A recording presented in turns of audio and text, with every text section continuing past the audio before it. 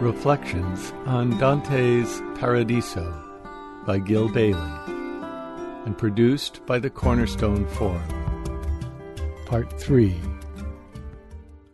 Well, last week I suggested, with Barfield really, that the Eucharist was the connection between original participation and final participation. And this week I'm suggesting that there's something called historical consciousness, which the word history in that phrase, historical in that phrase, may even be a mistake because we're so comfortable with it. But I don't want to call it evolutionary consciousness because that's been in a sense claimed too by a certain, that's defined a certain thing. So better to use the more familiar term, perhaps.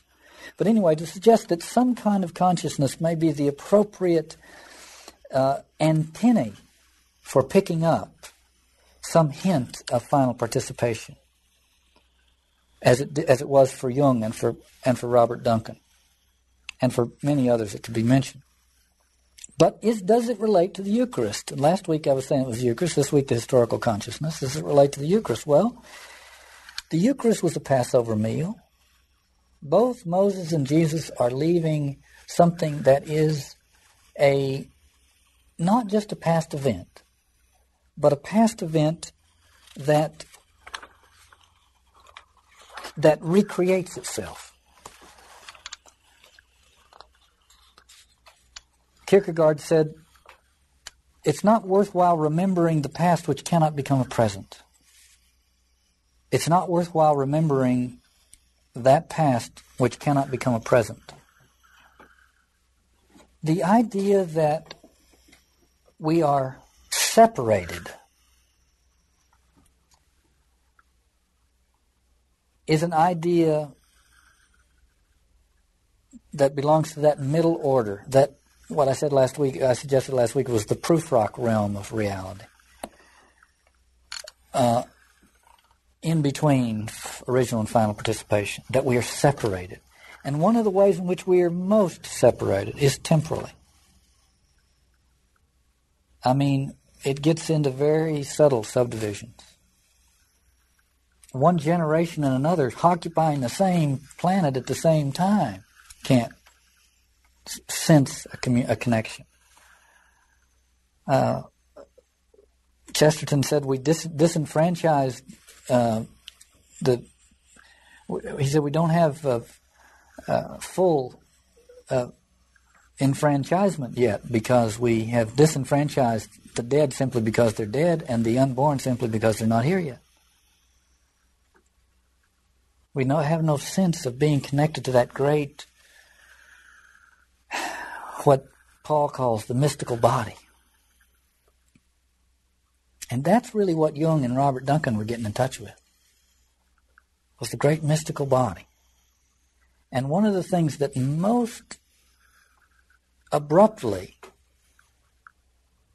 interferes with our sense of that is time. The other thing about the Incarnation is you have the Last Supper, the Eucharist, the crucifixion, the resurrection, all of that. The most important thing that ever happens is a past event. That's a wonderful thing. The most important thing that ever happens is a past event. What does that mean for us? Doesn't that change our whole relationship to history? It means we must constantly go back to it and interpret it. The way the Jews keep going back to the Passover. The way the Christians keep going back to the Eucharist. The central event of all time has already happened. The definitive, ultimate revelation event has already happened.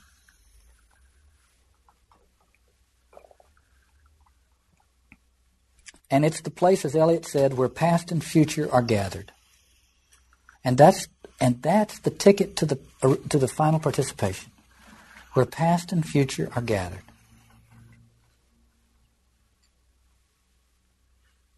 So in the Eucharist there is do this, and we could diagram the sentence. Do in the future, this in the present, in memory of me. Looking back. In the same way, one could go through the same kind of comparison with the Passover meal. The Passover meal is the past that has become the present. If the past can become the present, then the artificial division between the past and the present is exactly that. It does not stand up. If the most important future event, speaking mythologically, is the second coming, that is to say, something that's already happened, then the artificial distinction between it and the first coming and today's coming in whatever form is also exactly that, artificial.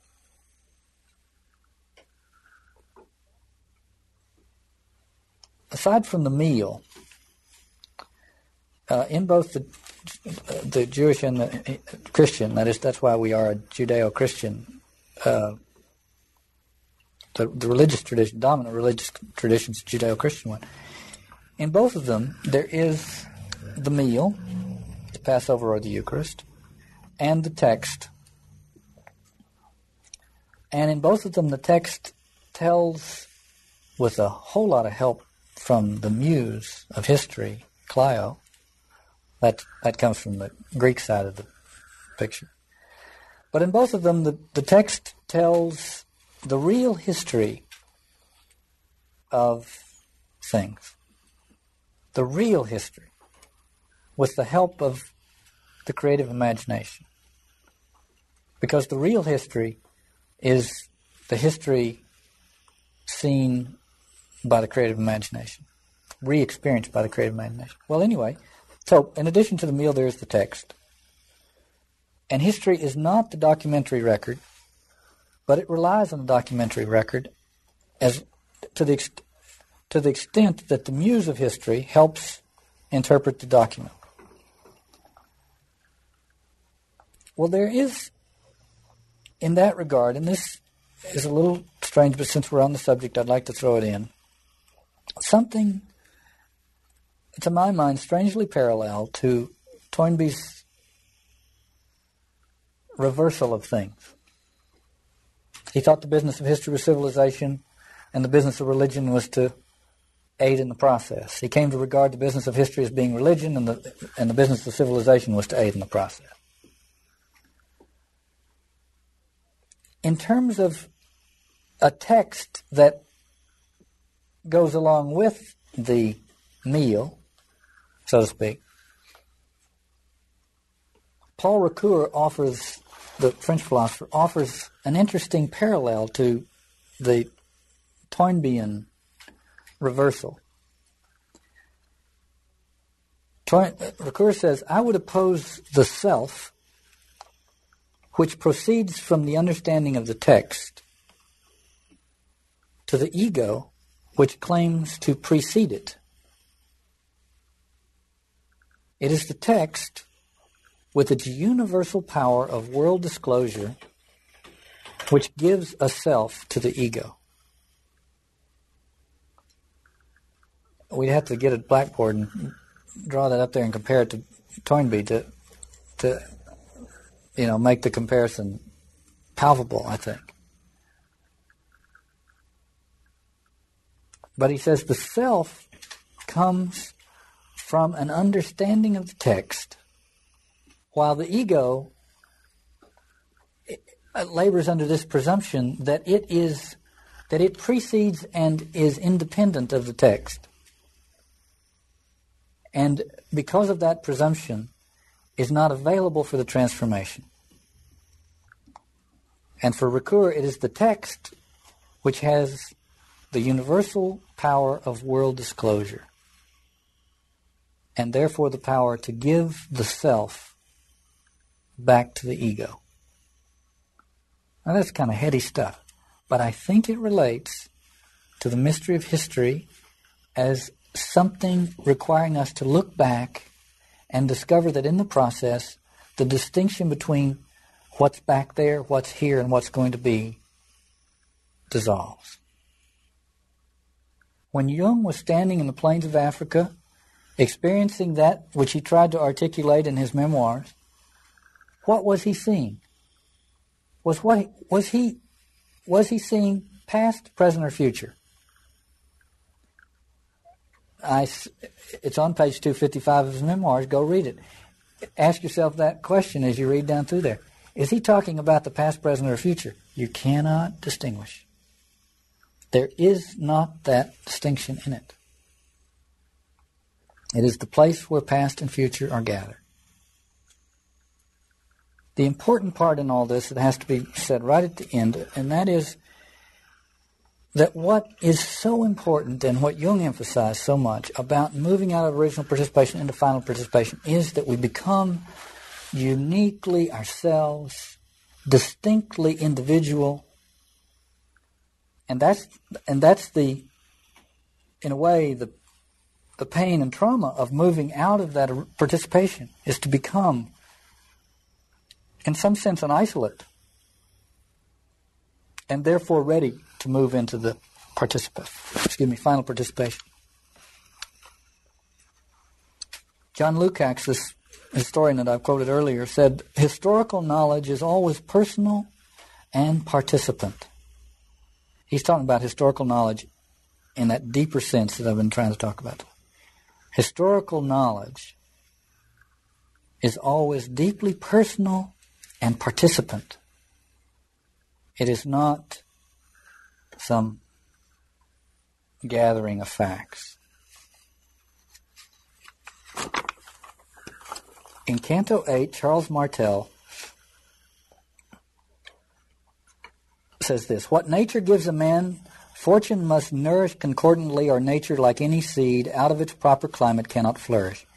If the world below would learn to heed the plan of nature's firm foundation and build on that, it then would have the best from every man.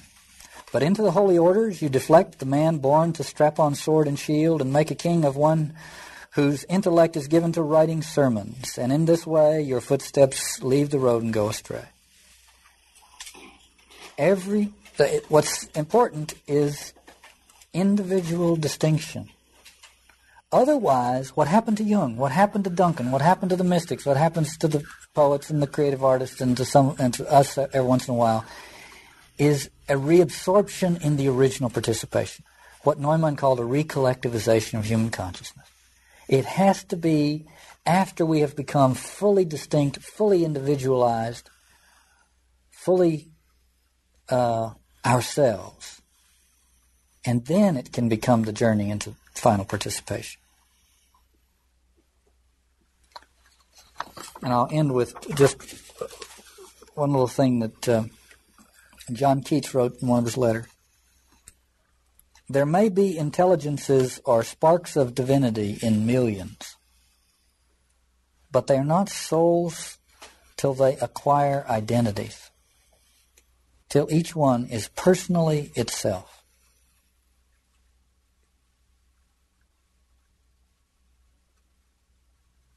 And then you have the crisis. That's the important. That has to happen. That's what the middle ground is all about. And then you get to that place where you have to say, Caesar I was, Justinian I am. And make the move into the paradoxical world as Justinian did, understanding history at a deeper level, being willing to submit to a paradoxical appreciation of things, and move toward that place where one could be with Jung or with Robert Duncan or any of the others, and look out there and be where that communion is happening, not only the communion in situ, but the communion in time as well, the mystical body. Well, in today's material, we go from the beginning of Canto 10 through almost halfway through Canto 18. It's a huge amount of material, and very meaningful material in that we cross two typical thresholds in this cantico, which is, as with the Inferno and Purgatorio, so with the Paradiso, Canto 10 is a new beginning, and there's a new sort of a second prologue. And Canto 16, as with Canto 16 in the Inferno and the Purgatorio, so with the Paradiso, Canto 16 involves something that can be discerned as a crisis of the will, which is then resolved so that the work can go on in Canto 17. And major things are being worked out. Some of it is lost on us moderns because much of it is being worked out in terms of medieval ecclesiology and medieval scholastic philosophy and theology. But it is a masterful synthesis by Dante of a new way of relating to these things. Anything said about this is a reduction, and I will have to, of course, say some things that flirt with that error. But one overview might be to say that Dante is moving, as he has in the past, from an energy based on fission to an energy based on fusion, or from an energy that is based on contention to an energy source that is based on attention. And what results finally in the end is a change of voice. And we'll conclude with that change of voice. You know, poets are always asking. Poets, the first obligation of a poet is to acquire his or her own voice. And the question is, how does one acquire that voice? And if we take that question beyond the poetic, the specific poetic issue to life in general, our lives in general, then it would be, how do I arrive at that place of authenticity from which I can speak and have authority? So all of these are major questions that are going through here. That one of the dazzling things is that Dante is dealing with these major issues in the context of long, elaborate, and sometimes detailed discussions with theologians about the details of medieval theology. Now, it's hard enough to write a great poem under any circumstances, but if you'll remember, Melville had a bunch of pagan harpooners to work with, and Shakespeare usually worked with broken-hearted or irate lovers or power-grabbing politicians or something. All kinds of marvelous poetry can be generated under those conditions. And Dante is generating some pretty marvelous poetry simply by having discourses with the theologians, which is in itself a remarkable feat. And what we want to do today, in part, will be to try to take a fresh look at theology and orthodoxy and all of that in order to try to put ourselves to some degree where Dante is. Okay. Canto 10 begins with these lines: contemplating his son with that third essence of love breathed forth forever by them both, the omnipotent and ineffable first presence created all that moves in mind and space. And now I want to come back to this in reverse order. First of all, mind and space. Let me quote a little comment from a book I've already quoted from the last couple of weeks, Owen Barfield's Saving the Appearances. In there he says, "We have already seen that even in the Middle Ages, man's experience of space was clearly different from our own.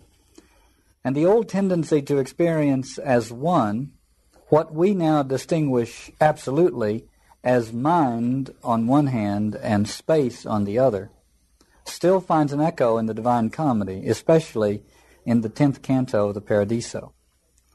We think of mind and space as two distinct realms of reality, and for Dante there is at least the vestigial understanding that they are not two. Not that one is a metaphor for the other. That's a way of trying to have some relationship to an earlier appreciation, but that they really and truly are the mirrors of each other, so that mind and space are not two. Now, this is a medieval way of saying what we, perhaps in a more flat-footed psychological way in our time, talk about when we talk of metaphors. and of when it takes one to see one. What I see out there is something of who I am, or what it is it's doing. It's a medieval correspondence. It has a correspondence to Heisenberg's uncertainty principle, where he says the observer and the observed. The observer has an impact on what he observes, so that they are really part and parcel of one gestalt, and you can't separate them strictly. Well, Dante is alluding to this in the fourth line of Canto 10, hinting to his reader, as he needs to more often than most now. He has to drop little hints to the reader. The hint is here, I'm going to describe, because what else? How else can I? The glories of paradise in spatial dimensions. But you must understand that what's being described is a state of consciousness. Now, you understand that paraphrase of this 3 or 4 word phrase is a little wordy and a little highfalutin, but I think that carries the weight of what Dante is getting at. More important than that, however, is what's in the first line. Contemplating his Son with that third essence of love that breathes forth forever, blah, blah, blah. The point is, the creation of the cosmos tapped as its source of energy the mutual contemplation of the Son and the Father. That's what those first lines of the Canto 10 say. That the source of energy for the creation of the cosmos was the mutual contemplation of the Son and the Father. And the agent, or the instrumentality of that creation, was what is the result of that mutual contemplation, which is the Spirit. At the end of this material today, Dante will have an encounter with his ancestral father, and he will leave that encounter inspired to recreate the world. So if you see the parallel that's being worked out here, very subtly, but we have the cosmic paradigm, which will then be recapitulated, so to speak, in Dante's own personal life in Canto 16, 17. Okay. Now, to go on down Canto 10 a few lines, Dante says to the reader, turn with me to that point at which one motion and another cross, and there begin to savor your delight in the Creator's art.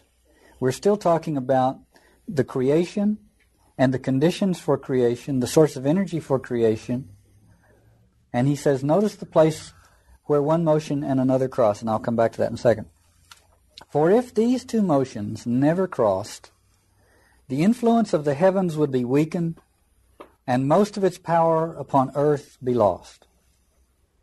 Now, the two motions he's talking about are the two celestial turnings that were part of Dante's understanding. This is from a Ptolemaic system, and it is, the first is the planetary cycle, which goes essentially around the equator, and this is a daily or diurnal cycle.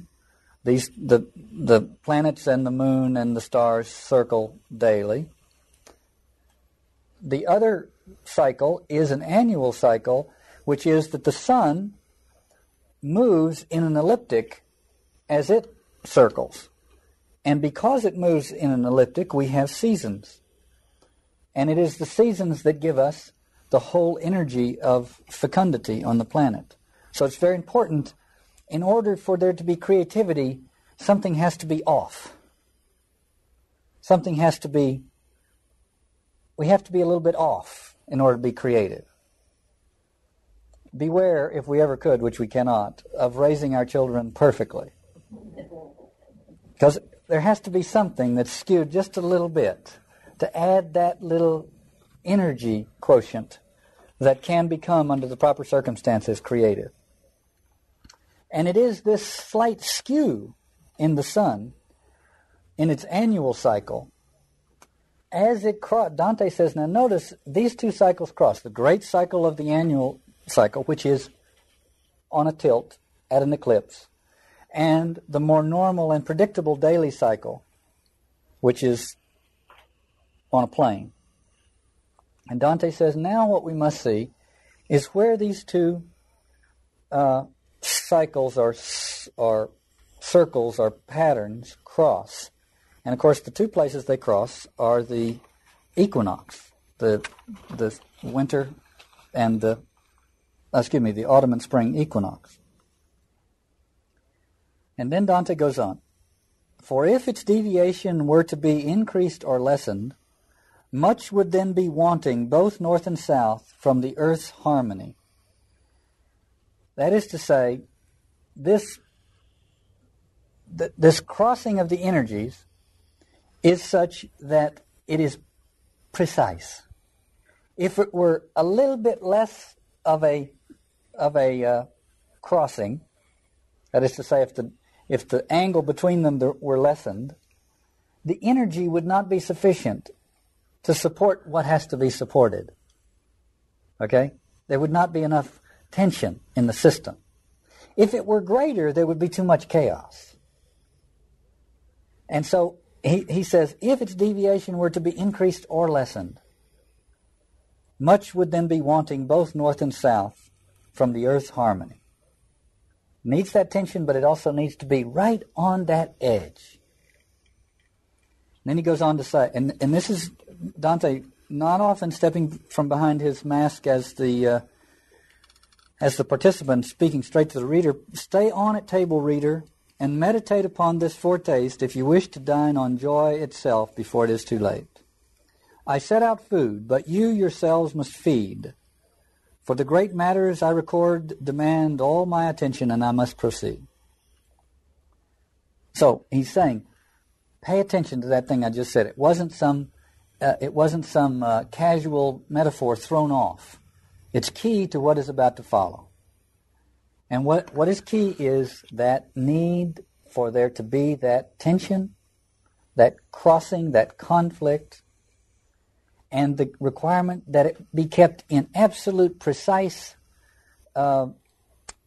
position so that it is not overwhelmed either by a lack of energy on one hand or by chaos on the other. What Dante is doing here, and I suspect consciously, though there's no way of proving that, is addressing himself to what was and had been, and to some extent still is, the perennial symbol for paradoxical truth, which is squaring the circle. How does one square the circle? That's the question asked, which is sort of the Western koan. You know, what is the sound of one hand clapping? How do you square the circle? And so Dante he's not talking about a square here, but he's talking about cycles that cross, so that you get both the circle and that crossing. Now here's what Chesterton said about those two images in one of his writings. The circle is perfect and infinite in its nature, but it is fixed forever in its size. It can never be larger or smaller. But the cross, though it has at its heart a collision and a contradiction, can extend its four arms forever without altering its shape. Because it has a paradox at its center, it can grow without changing. It's a wonderful insight into not only the cross as a geometrical form, but the cross as a symbol of the mystery. Because it has a contradiction and a collision at its heart, it can extend indefinitely without changing its shape. And so what Dante has done is he has brought these two things together, the cycle and the cross. In a sense, the cycles provide the order, and the cross or the crossing provides the energy. Simone Weil said, everything we want contradicts the conditions or the consequences attached to it. Everything we want contradicts the conditions or the consequences attached to it. Every affirmation we put forward involves a contradictory affirmation. All our feelings are mixed up with their opposites. Now we're talking about sources of energy. and truth, and being at precisely the right place at the right time. Now, William Blake didn't live for naught. So often in Blake's writings, you get his understanding that what the bourgeois world calls good is simply a version of energylessness.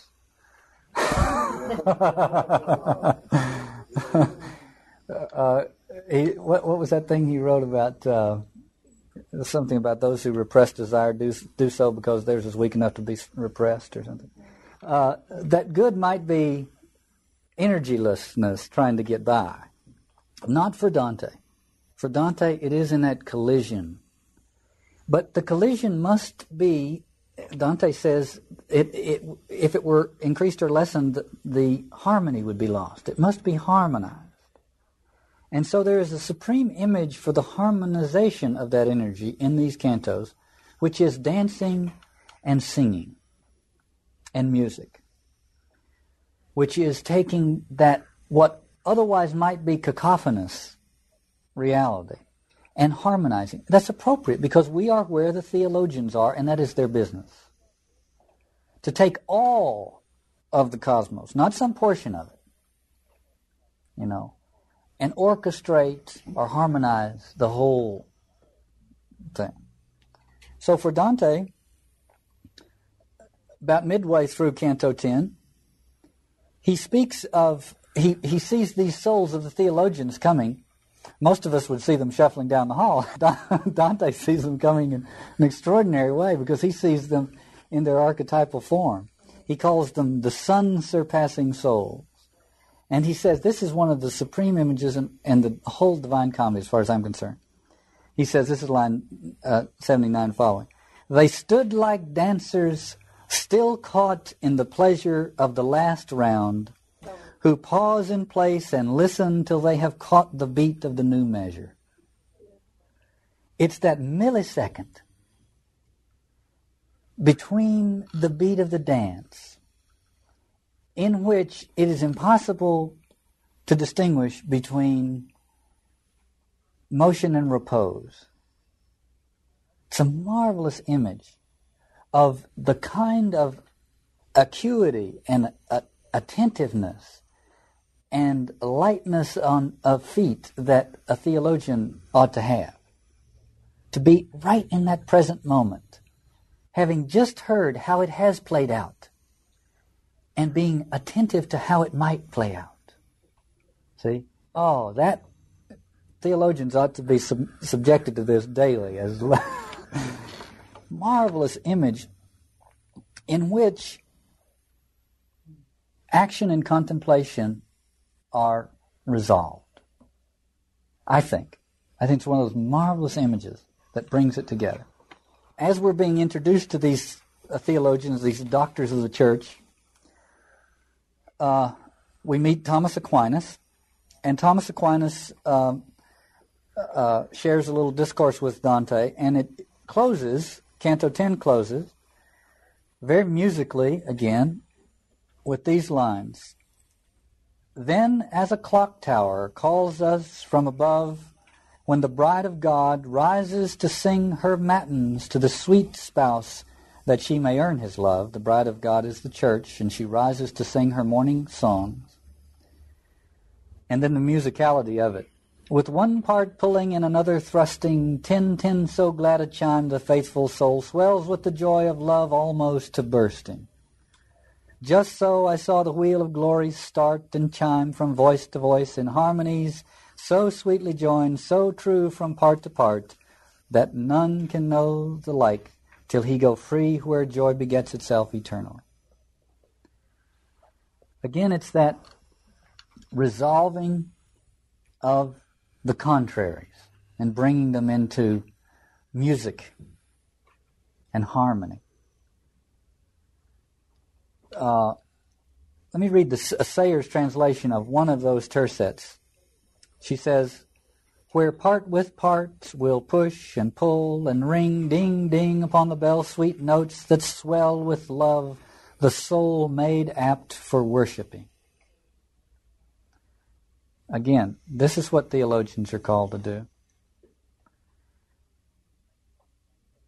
The word here translated by Sayers as apt, translated by Chardy as swells with the joy of love, is a word which has a distinctly erotic connotation in the Italian. That is to say, they have to be made apt for worshiping, which is what theology ought to be, in the same way that a person must be made apt for lovemaking.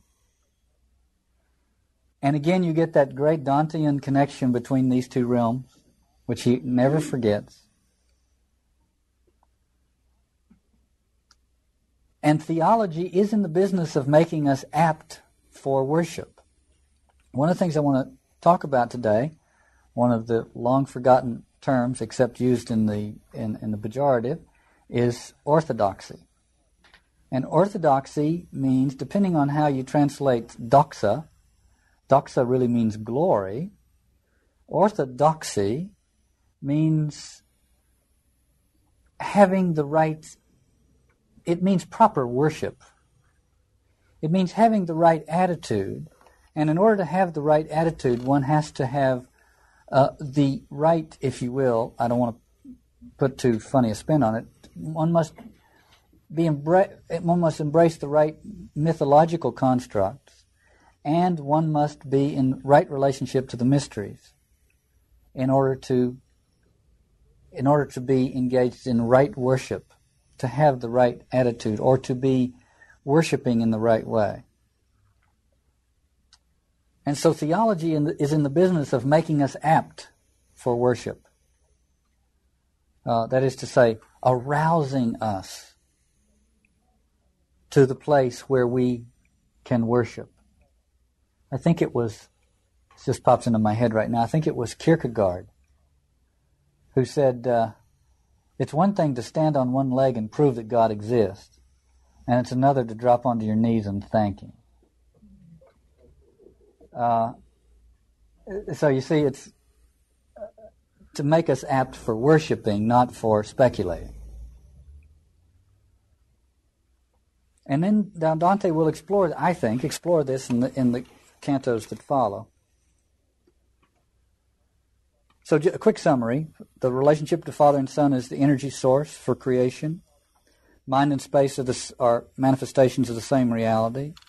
Cycles and crossing, again, produce that energy source that, if brought together in the right way, can be harmonized into a proper understanding of the cosmos and therefore a proper preparation for worship. And that the energy has to be such that it is right on the edge of chaos, but harmonized and made into a source of dynamism for life. Okay, so Canto 11 starts, and we get a picture of we get a picture of the Dominicans and the Franciscans. Aquinas was a Dominican, and so things get Dante. The Dominicans and the Franciscans in Dante's day were at odds with each other. That they remained, as the early church would say, in koinonia with each other is important and what makes it all valuable. That is to say, they remained in community in the larger sense, but they were constantly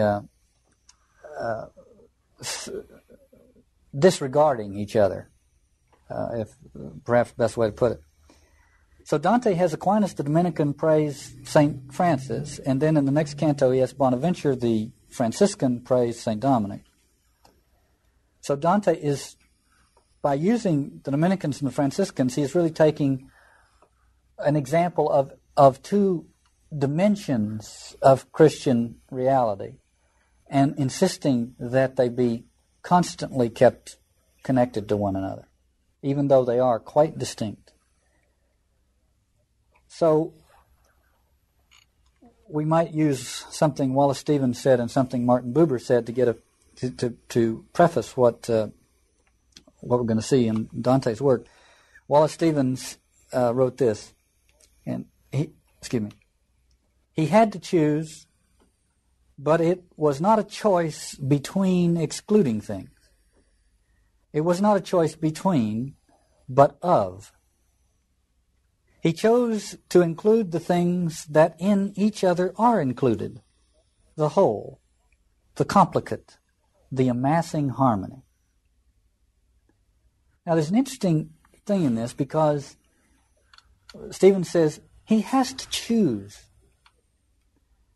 I was suggesting that Blake thought that sometimes bourgeois good was energylessness, trying to get by. Well, sometimes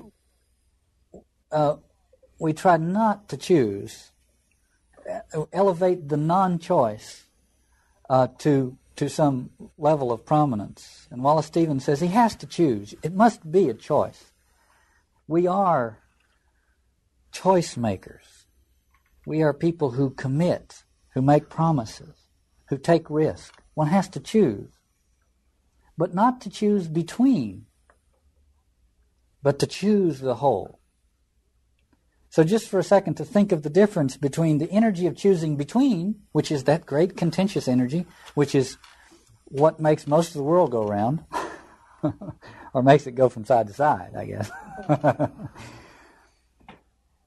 And the energy of non-choice, which tries to pass itself off as something more sublime. And the energy of choosing the whole. The risk of making that choice, choosing the whole. Well, Buber, as you know, because I've read this in so many, it's one of the most important things ever written in this century. I quote it all the time because I think it's so important. Buber said this about making that choice. He says, "It is not decision to do the one and leave the other a lifeless mass deposited layer upon layer in my soul, but he alone who directs the whole strength of the alternative into the doing of the charge, who lets the abundant passion of what is rejected invade the growth to reality of what is chosen." See, even the Franciscans had to choose the Franciscan path. They couldn't choose a concocted version of a combination of the Franciscan. We'll talk about these two paths in a minute. And the Dominicans likewise. But what they could do, and I think what the Voice of Dante would encourage them to do, and what Buber has done here, and what Wallace Stevens has done, is they could choose, yes, but choose in such a way as to let the abundant passion of that other approach invade the growth to reality of their own. It's a tremendous formula for getting the human species over the hump that it's now trying to get over, I think. I'll tell you what comes to mind. We need to be committed. There's a need to be committed. Sometimes it is worked out in the most pathetic way. I mean, you know, somebody wears a T-shirt that says Nike on it, or Schlitz beer, or whatever. I mean, we need somehow to say yes to something, to have made a choice, and have that choice, and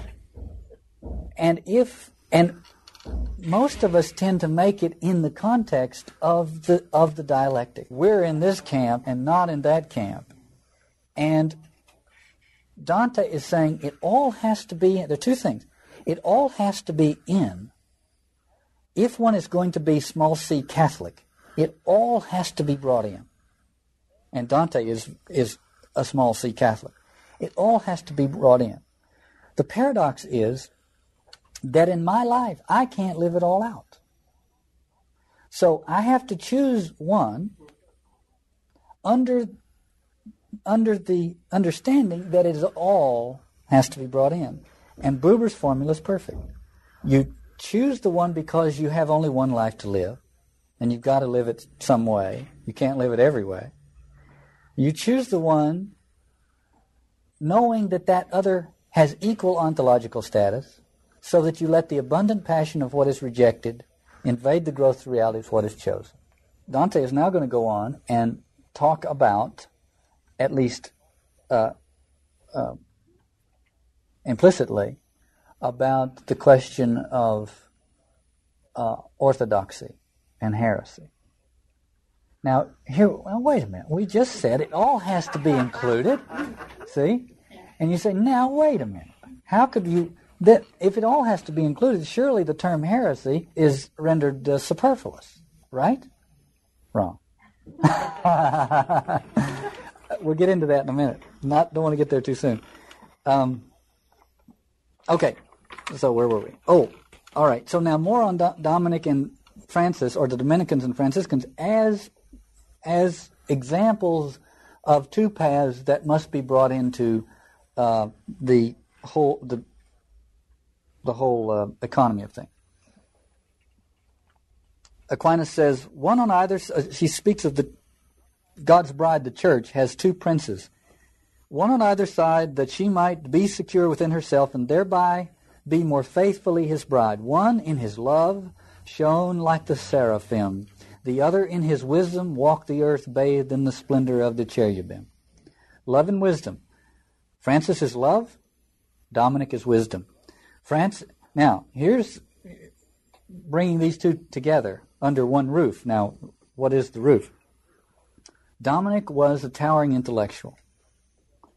His life work was to root out heresy. Okay. Now, lay aside for a second your trouble with that word heresy, because I want to come back to it. Francis was love and compassion. Dominic's source of energy, his potency, derived from his ability to make critical, subtle judgments. I'm just going to put it this way so we'll feel the tension.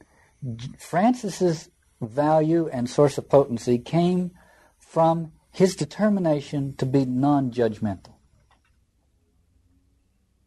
How do you put them both together? Huh? That's how tough it is. Francis was the one who did not judge, and Dominic was the one who did, and they both must be brought together. Hard to do. I want to explore a little bit the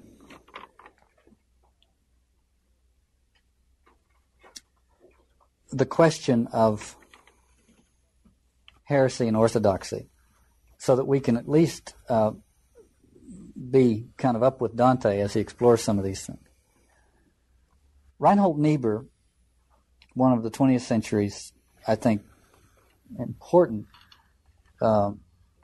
theologians, philosophers, he wrote, "High religion is distinguished from the religion of both primitives and ultra-moderns by its effort to bring the whole of reality and existence into some system of coherence.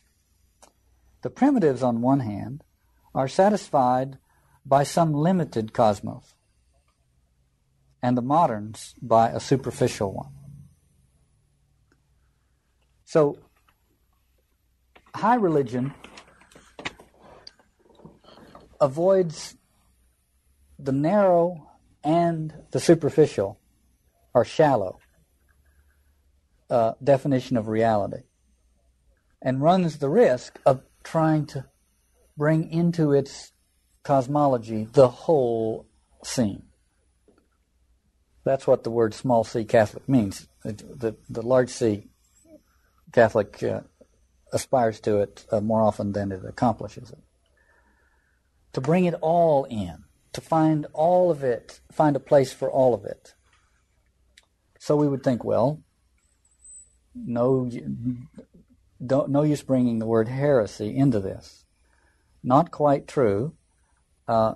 We find out about Dominic. He was the defender of orthodoxy. And we find Bonaventure saying of Dominic that he was a pruner of the vineyard.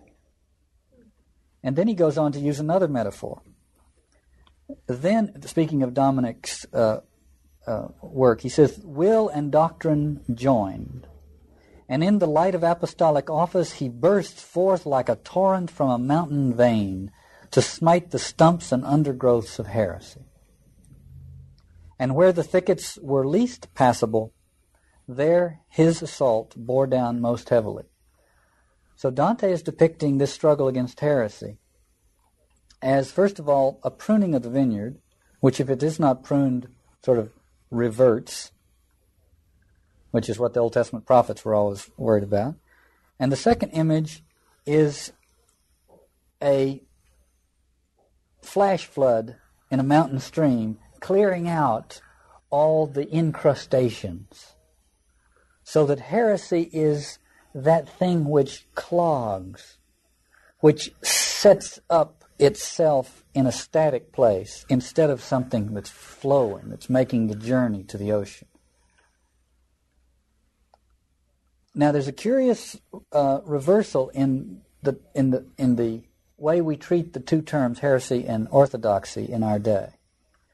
And to the extent that we have chosen either a narrow or a shallow worldview, we're to blame for this.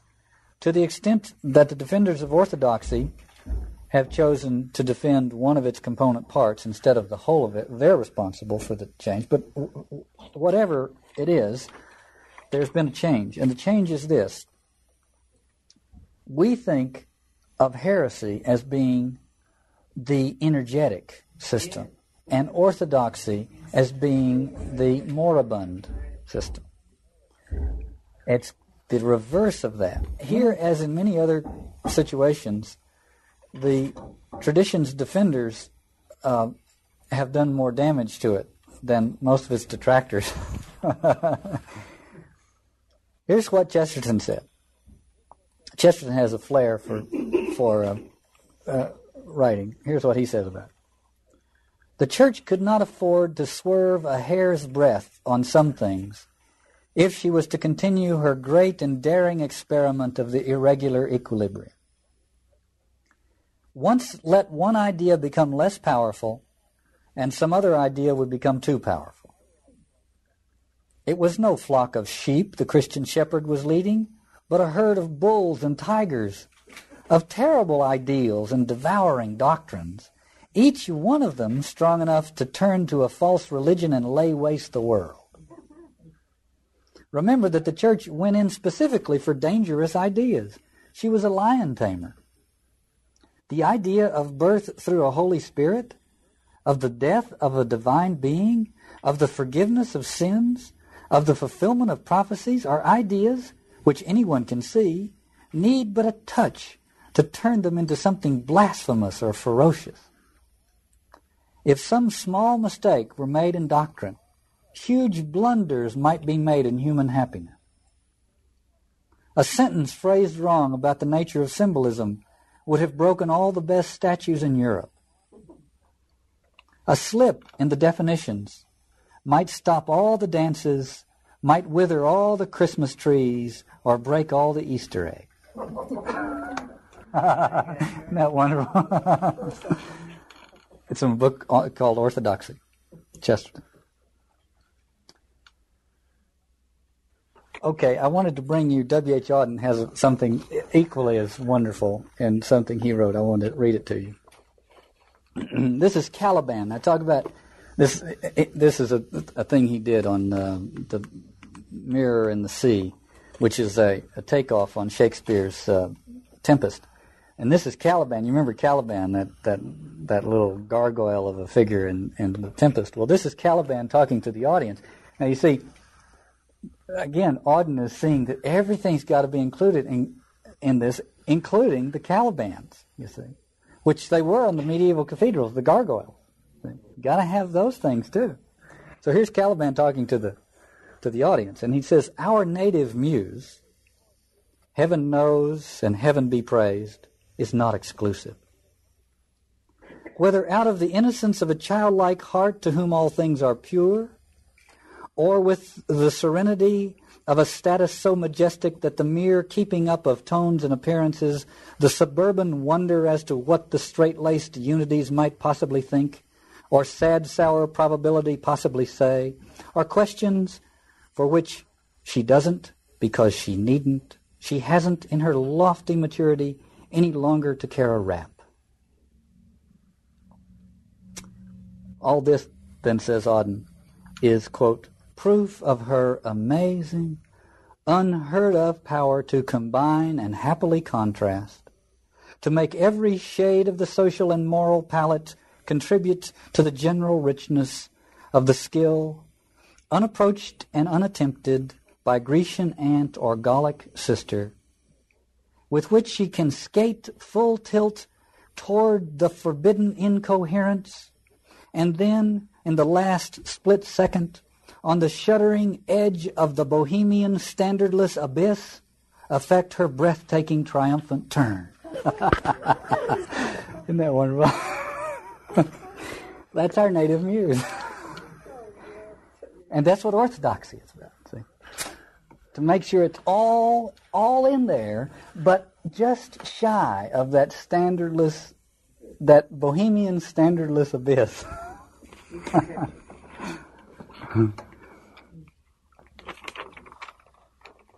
Well, Dante has his version of that too. In Canto 13, he sees this, the doctors of the church, the great theologians, doing this wonderful double round dance. 2 circles, one inside the other, each turning in the opposite direction. Again, another image for that source of energy, of tension.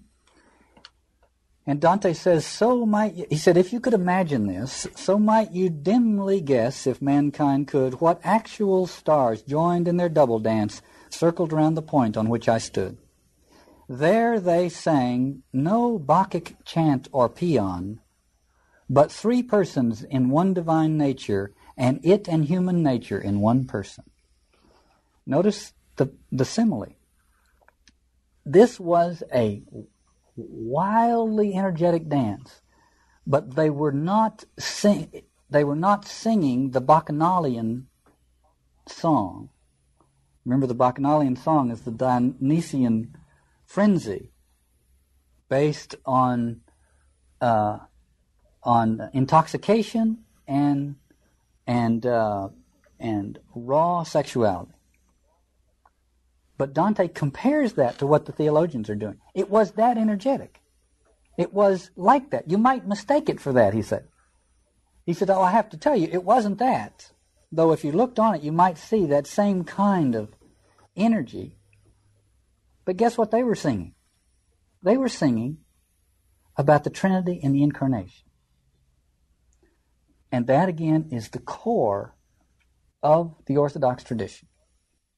They were singing about the Trinity and the Incarnation.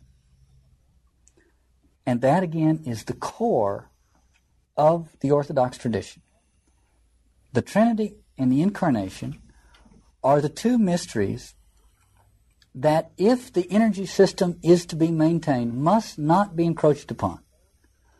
And they are the 2 mysteries which the heresies encroach upon.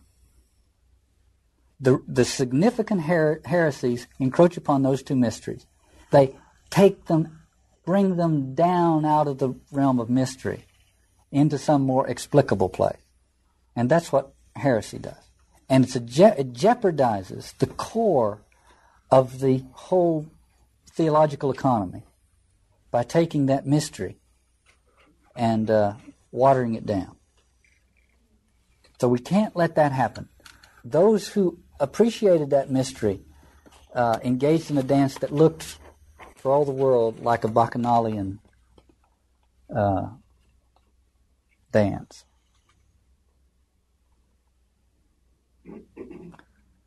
Aquinas concludes Canto 13 by saying, "Lead weights to your feet may my words be, that you may move slowly like a weary man to the yes and no of what you do not see.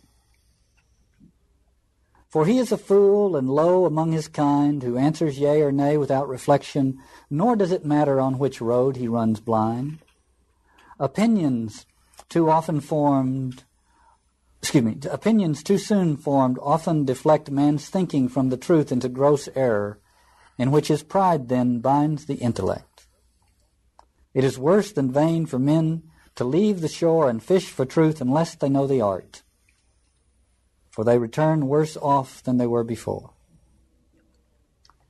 Just to say, be slow to conclude. Somebody once said that orthodoxy is reticence. Orthodoxy is reticence. It is heresy that is cocksure. It is heresy that is doctrinaire, even if it is calling itself orthodoxy. It's orthodoxy that is committed to the mystery. Once committed to the mystery, and the mystery, the great repositories of mystery in the Christian tradition are the Trinity and the Incarnation. Once committed to the mystery, it is a mystery. And you can only be so doctrinaire in the face of a mystery. Your only legitimate doctrinal position can be that is a mystery, please. And it puts a limit to your doctrinaire stance. But the heretic can be cocksure. Now, I realize I'm talking about these in a sort of generic sense. Here's what Santayana wrote. We live experimentally, moodily, in the dark. Each generation breaks its eggshell with the same haste and assurance as the last, pecks at the same indigestible pebbles, dreams the same dreams or others just as absurd. And if it hears anything of what former men have learned by experience, it corrects their maxims by its first impressions, and rushes down any untrodden path which it finds alluring, to die in its own way, or become wise too late and to no purpose.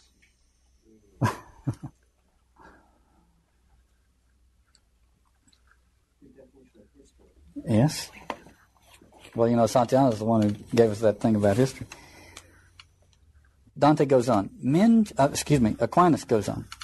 Men should not be too smug in their own reason. Only a foolish man will walk his field and count his ears too early in the season. For I have seen a briar through winter's snows rattle its tough and menacing bare stems, and then in season open its pale rose. Isn't that a beautiful image? Oh. And I have seen a ship cross all the main, true to its course and swift, and then go down just as it entered its home port again. Boy, isn't that something? Those two images, they're absolutely beautiful. Be slow to conclude. Stay with the mystery. If you're going to be doctrinal, defend the mystery. But don't be doctrinal in that other way. Well, at this point in the material, I need to attach a product warning label to to my own work, which is to say we are about to take a look at an encounter between Dante and his archetypal father figure, who was a warrior, and